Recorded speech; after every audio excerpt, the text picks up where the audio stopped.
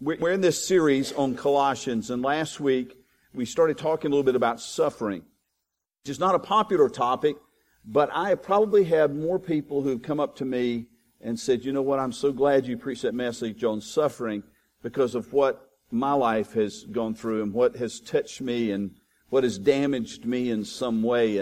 And I think as preachers, we want to try to avoid those things. It's always nice when you talk about happy things and butterflies and sunshine and all those things. But quite frankly, we know that's not real life. And so we want to be real.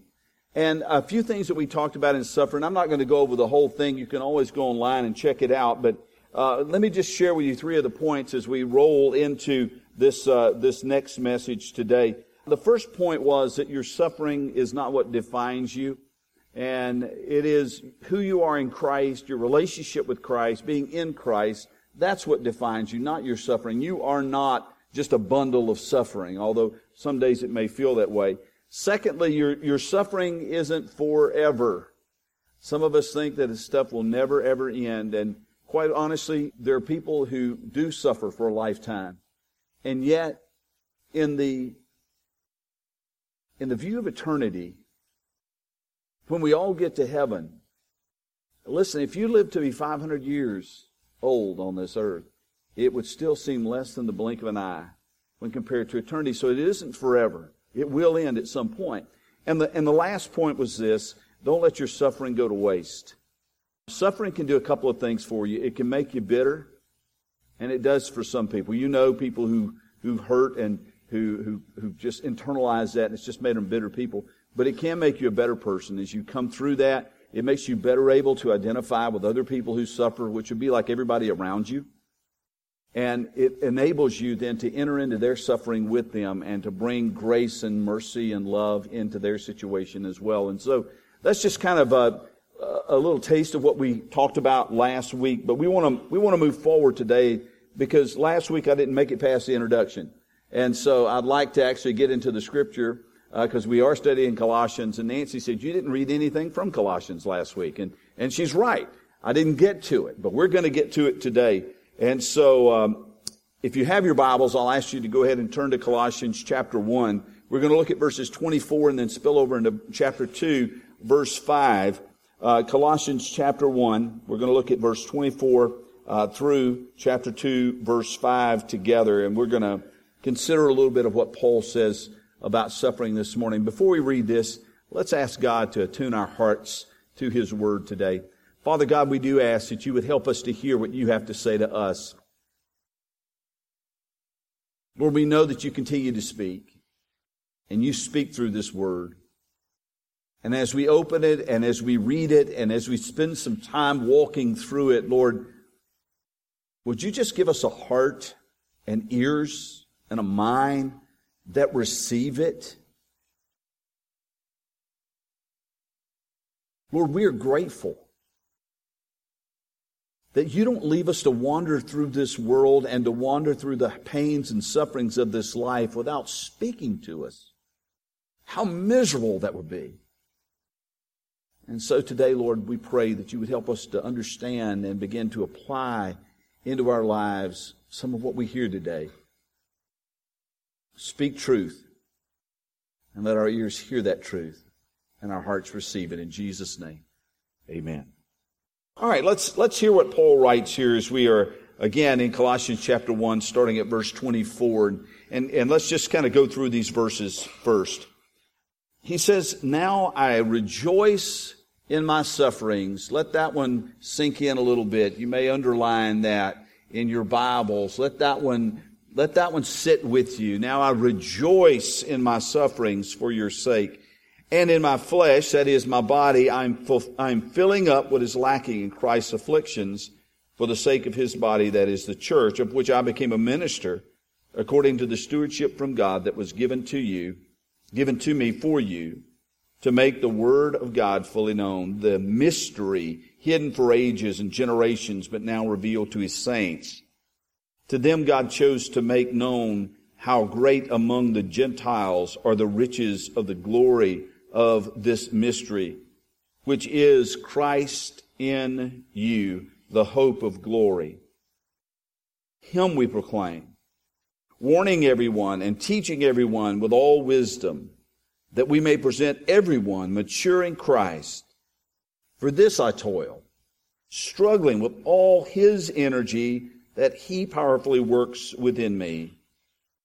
For I want you to know how great a struggle I have for you, and for those at Laodicea, and for all those who've not seen me face to face, that their hearts may be encouraged, being knit together in love, to reach all the riches of full assurance of understanding and the knowledge of God's mystery, which is Christ, in whom are hidden all the treasures of wisdom and knowledge. I say this in order that no one may delude you with plausible arguments.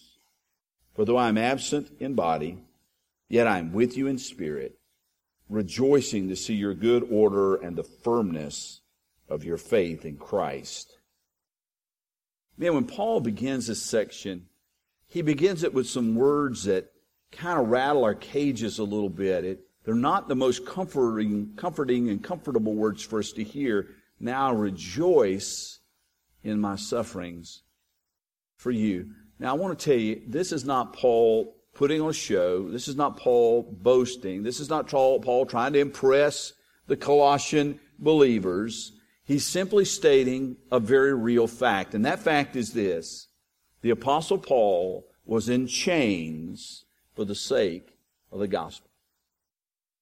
He was in chains. He was locked up. He was bound because he trusted in Christ, and Christ trusted in him a mission to share the good news so that all could come to faith in him.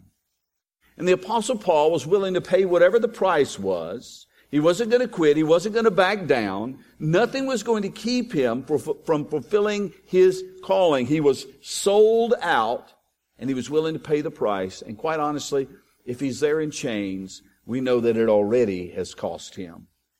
But that wasn't all. It wasn't that, hey, I just got arrested one time. He tells the church in Corinth a little bit more of what he endured for the sake of the gospel and for the sake of those who might hear it. In 2 Corinthians chapter 11, beginning in verse 24, he says this: 5 times I received at the hands of the Jews the 40 lashes less one. That's 39. I can do math. 3 times I was beaten with rods. Once I was stoned. 3 times I was shipwrecked. A night and a day I was adrift at sea, on frequent journeys, in danger from rivers, dangers from robbers, dangers from my own people, dangers from Gentiles, danger in the city, danger in the wilderness, danger at sea, danger from false brothers, in toil and hardship, through many a sleepless night, in hunger and thirst, often without food, in cold and exposure, and apart from other things, there is the daily pressure on me of my anxiety for all the churches. You read that and you go, wow. One man, what he was willing to endure in order to communicate the gospel to as many people as he could possibly communicate it to share with them the truth of eternity, the truth of God, and to make Jesus known. Paul says, I rejoice in my sufferings. Now, that, again, you look at that and you go, well, why? Why would anybody rejoice in our sufferings? I mean, how many of you stub your toe in the middle of the night and then start dancing around singing, "Oh, happy day"? We go, this doesn't make any sense. How can you rejoice in your sufferings? Why would suffering bring any kind of joy at all? And Paul would tell you, because my suffering has a purpose. It was not an incidental stubbing of my toe in the middle of the night. I have a purpose. And my purpose is to carry the gospel to Jew and to Gentile, to anyone who would listen to me. Because Paul knew something that we know, but often don't let it impact us as it did him. We know that apart from a relationship with Jesus Christ, there is no hope of an eternity with God in heaven. None. that people will die and face a Christless, lightless, hopeless eternity in hell apart from a relationship with God through His Son, Jesus Christ.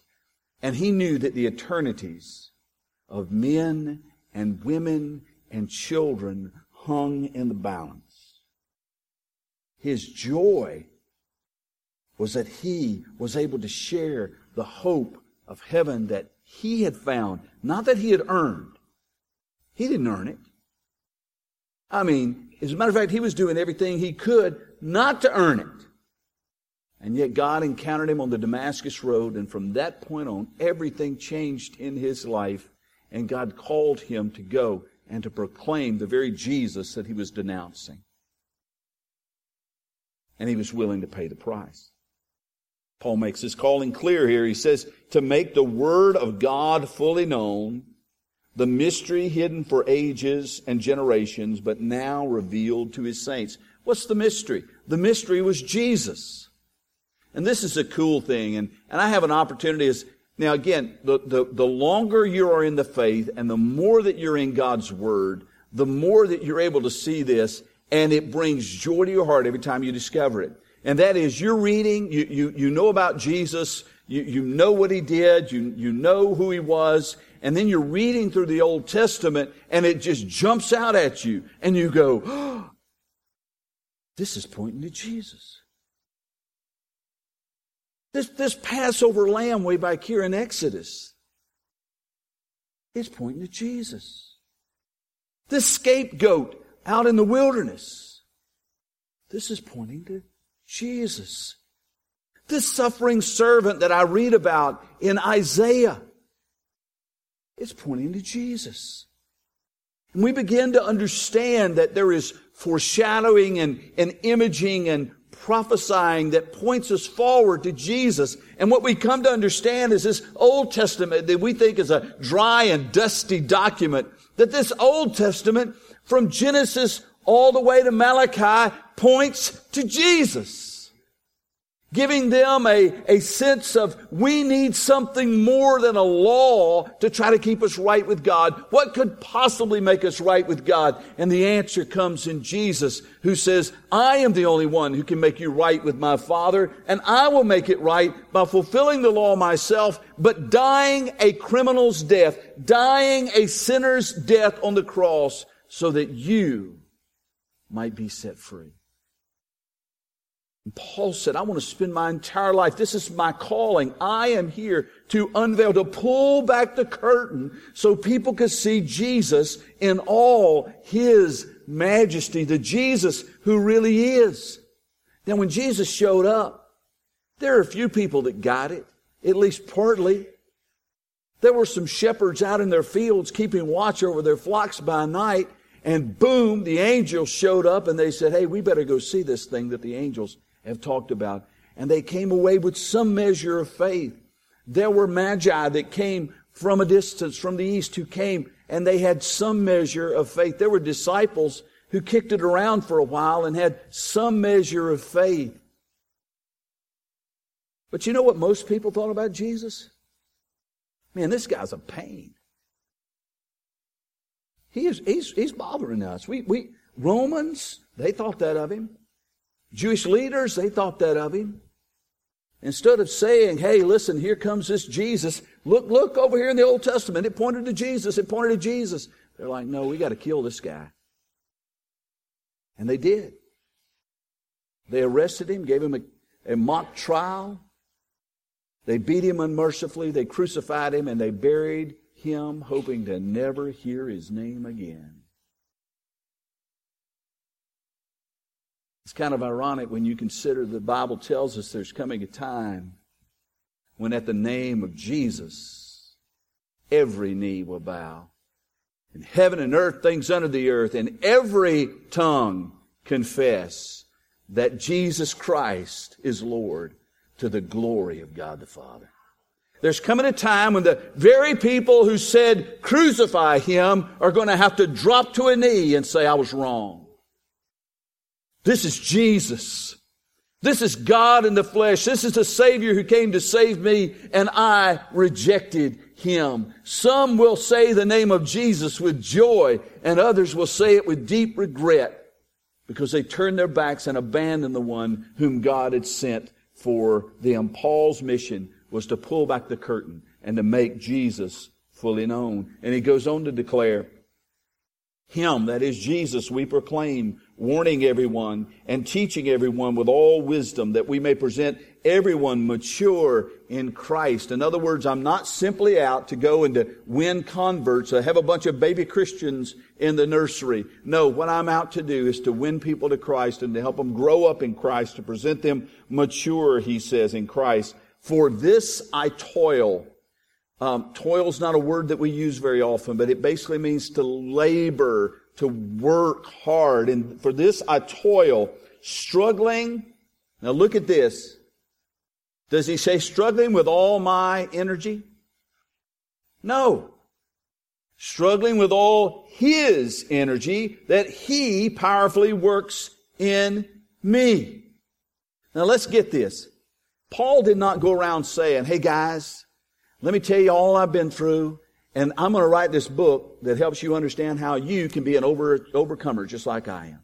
How you can think your way to prosperity. How you can work your way to security. No, that is not what he says at all. He says, listen, the only way that I'm able to do anything that I do, the only way that I'm able to endure anything that I endure, the only way that I can suffer for the sake of Christ, it's not because I'm smart enough, and it's not because I'm strong enough. It's because I have all of heaven's reserves at my disposal. I have the very strength of God. I have the power that could speak and bring all things into creation. I have that kind of energy, that kind of power at work within me to enable me to do what God's calling me to do. And in doing so, Paul states that in my flesh, that's in my body, I am filling up what is lacking in Christ's afflictions for the sake of His body, that is the church. And we read that and we go, well, whoa, back it up just a little bit. Because I'm tracking along with you, Pastor, pretty well up to this point, but filling up what is lacking in Christ's afflictions? What in the world are we talking about here? So we need to maybe camp here for a little bit.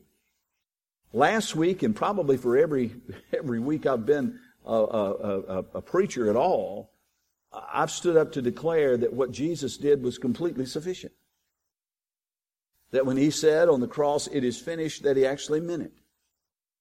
And that there was nothing we could do to add to our salvation. So what is it that Paul is saying here? What is lacking in Christ's afflictions? Well, first of all, in the good news, you can take a sigh of relief. He's not saying that there is any deficiency at all in the work of Christ or what Jesus did on the cross. That would contradict His entire message in this letter to the Colossians. It would contradict everything that He's written to any church. It would contradict the entire New Testament and the Bible. So what was lacking in Christ's suffering that Paul was driven to make up? Well, the answer is suffering for His sake. You and I, as believers, are brought into the body of Christ. We're part of the body. Now, God never told us that as the body of Christ, our role is just to kind of kick back and wait for Jesus to return. You know, okay, I'm in the club. I've got my membership card. I've got my reservation made for heaven. And now the only thing that's left for me to do is to hang around and wait till Jesus comes back. And when that day comes, I check out. But you see, that's not what we were called to do. You and I were given the same commission that the disciples were given, and that is to go into all the world and to make disciples of all nations, baptizing them in the name of the Father and the Son and the Holy Spirit, and teaching them to obey everything that I have commanded you. And by the way, as you go, I'm going with you. I'll always be with you. That's our role. To be witnesses and in Jerusalem and Judea and Samaria and to the ends of the earth. Our role is to be a witness, to tell people what has happened to us through the power of God in Jesus Christ. That is our commission. That is our call, and we share in that. And with that can come suffering. For Paul, it certainly brought suffering. And for many of our brothers and sisters around the world, it continues to bring suffering. Now, we're back to suffering. Okay, we talked about it all Sunday last week. We talked about suffering and talked about suffering and talked about suffering. And we know there are all kinds of suffering, and we all suffer for different ways. But there's one kind of suffering that we here know as little about as anything, and that is the suffering brought on by persecution. We're blessed to live in a nation, and Michael mentioned this before. We're blessed to live in a nation where our forefathers had the wisdom and insight to write into our founding document that we have freedom of religion, which means you and I have the opportunity to gather here on Sunday morning, to come together and to worship. It also means that you have the freedom to stay home if you want to do nothing at all, to believe nothing at all if you want to. But we have the freedom to do that. And beyond that, listen, we have the freedom in our country to share our faith with others. Now, they may not always receive it. Some people may shut the door on us. Some people may shut us out of their lives for doing it. But we have the freedom to do it. No one can say, hey, listen, you don't have a right to do that, because that's actually written into our Bill of Rights. That is part of who we are as a people, that we have that freedom, that we have that opportunity. And we see it exercised. A few weeks ago, we went to watch Georgia dismantle Samford University, which is my daughter's alma mater, but we went to have fun. Okay, and it was good. And as we're walking across the bridge, if any of you have been to the UGA games, sometimes you'll walk across that bridge that's behind the end zone with the scoreboard.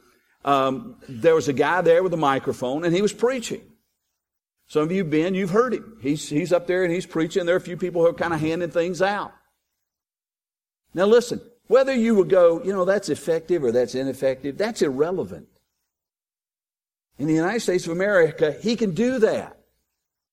Try doing that outside a soccer stadium in Tehran.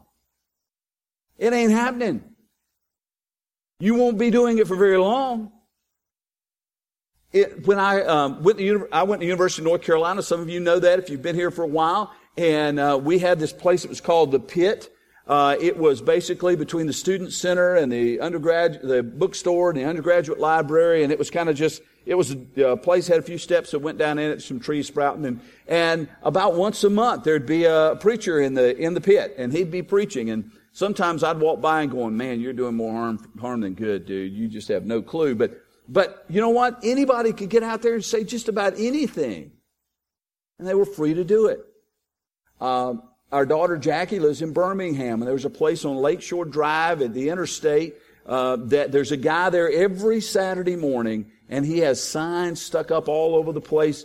I've actually gone on to Google Maps and was able to zoom down in, and you can actually see this guy's setup beside the highway there, and he is there and he's preaching, and people have stopped at the traffic lights. As a matter of fact, you go, how ineffective is that? I mean, that's really ineffective. And yet, he's got records of hundreds of people who stopped, rolled down the window, and he had an opportunity to share Christ with them, and they came to Christ. Here's what I'm saying. I'm not saying all of us need to go out and be street preachers. That's not what I'm saying. What I am saying is we have the freedom to be able to do that in our country. And we might experience some ridicule for sharing our faith, but we don't experience anything like Paul experienced. Remember what he wrote in 2 Corinthians? How many of us have been through any of that, let alone all of that? A couple weeks ago, I talked to Moses. Moses, some of you not, I didn't have like a conversation with Moses, 10 Commandments, Moses. No. Moses, a missionary that we support in India, I had a conversation with him and then followed up with Doug Hutchison, who kind of helps in the United States to oversee that ministry. And I was informed during that conversation that the government of India is trying to stamp out all of the religions other than Hinduism by the year 2020. That's just 3 years away. And they're actively working to suppress any other religion other than Hinduism. Carol Kuhn introduced me to a couple of missionaries who are working, and I'm not going to give it, because this goes online, I'm not going to give out their last names, but I'll just call them Bill and Ashley. Bill and Ashley are working in Myanmar. And they were working with a particular group of people called the Rakhine, and a faction among them have become quite militant. And were actually even now they weren't at their home, but they were actually protesting in front of their home multiple times. And the people, and listen, these are not even believers who are there. One of them is even a monk. And he's like, dude, you got to go. That you can't stay here.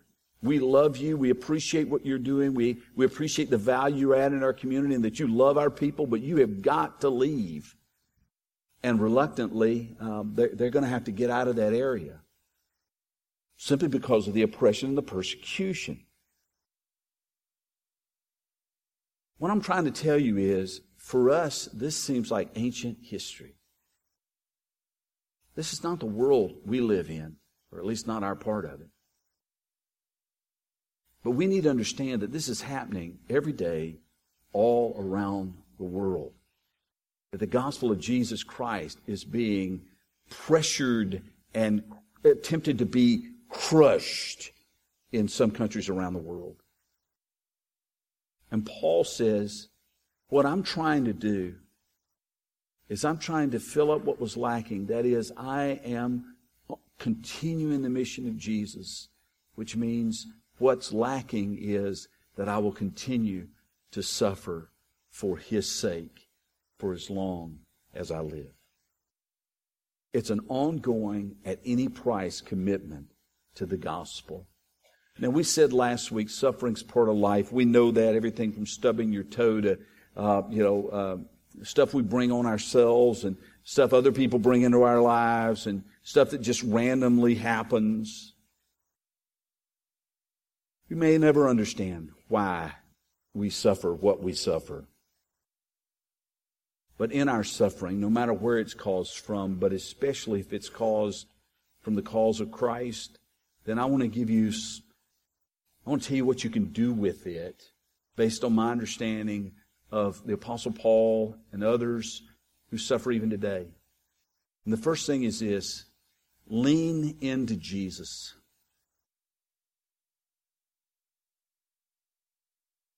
It's not something we do for Him. It's something He does through us. We need to lean into Jesus. We need to understand that I cannot do this in my own power. I cannot do this in my own wisdom. My words have zero impact. But Jesus, He can change a heart. He can change a mind. He can change a life. He can change a family. He can change eternity. We need to lean into Him. We need to trust our Father. That He is not sending us out alone, and that He is not sending us out powerless. We need to lean on Jesus. We need to trust in our Father. And we need to find strength through the Holy Spirit. The Holy Spirit who will strengthen us and encourage us day by day. Even at night when we lay down in our suffering on the bed, the Holy Spirit comes to minister to us and to bring relief and contentment and joy. And my hope is, as we've considered suffering, especially in light of suffering for the gospel here today, that we let this Scripture really, really sink in to our spirits so that we might not shrink away when the going gets tough. Now I want to bring it down to where you live, because I realize that nobody's outside of your home threatening to burn it down because you're a Christian. But when you are out and about with coworkers, with fellow students, out in your community, all these... And I realize that there are limits to things that you can do in places of employment. I realize that.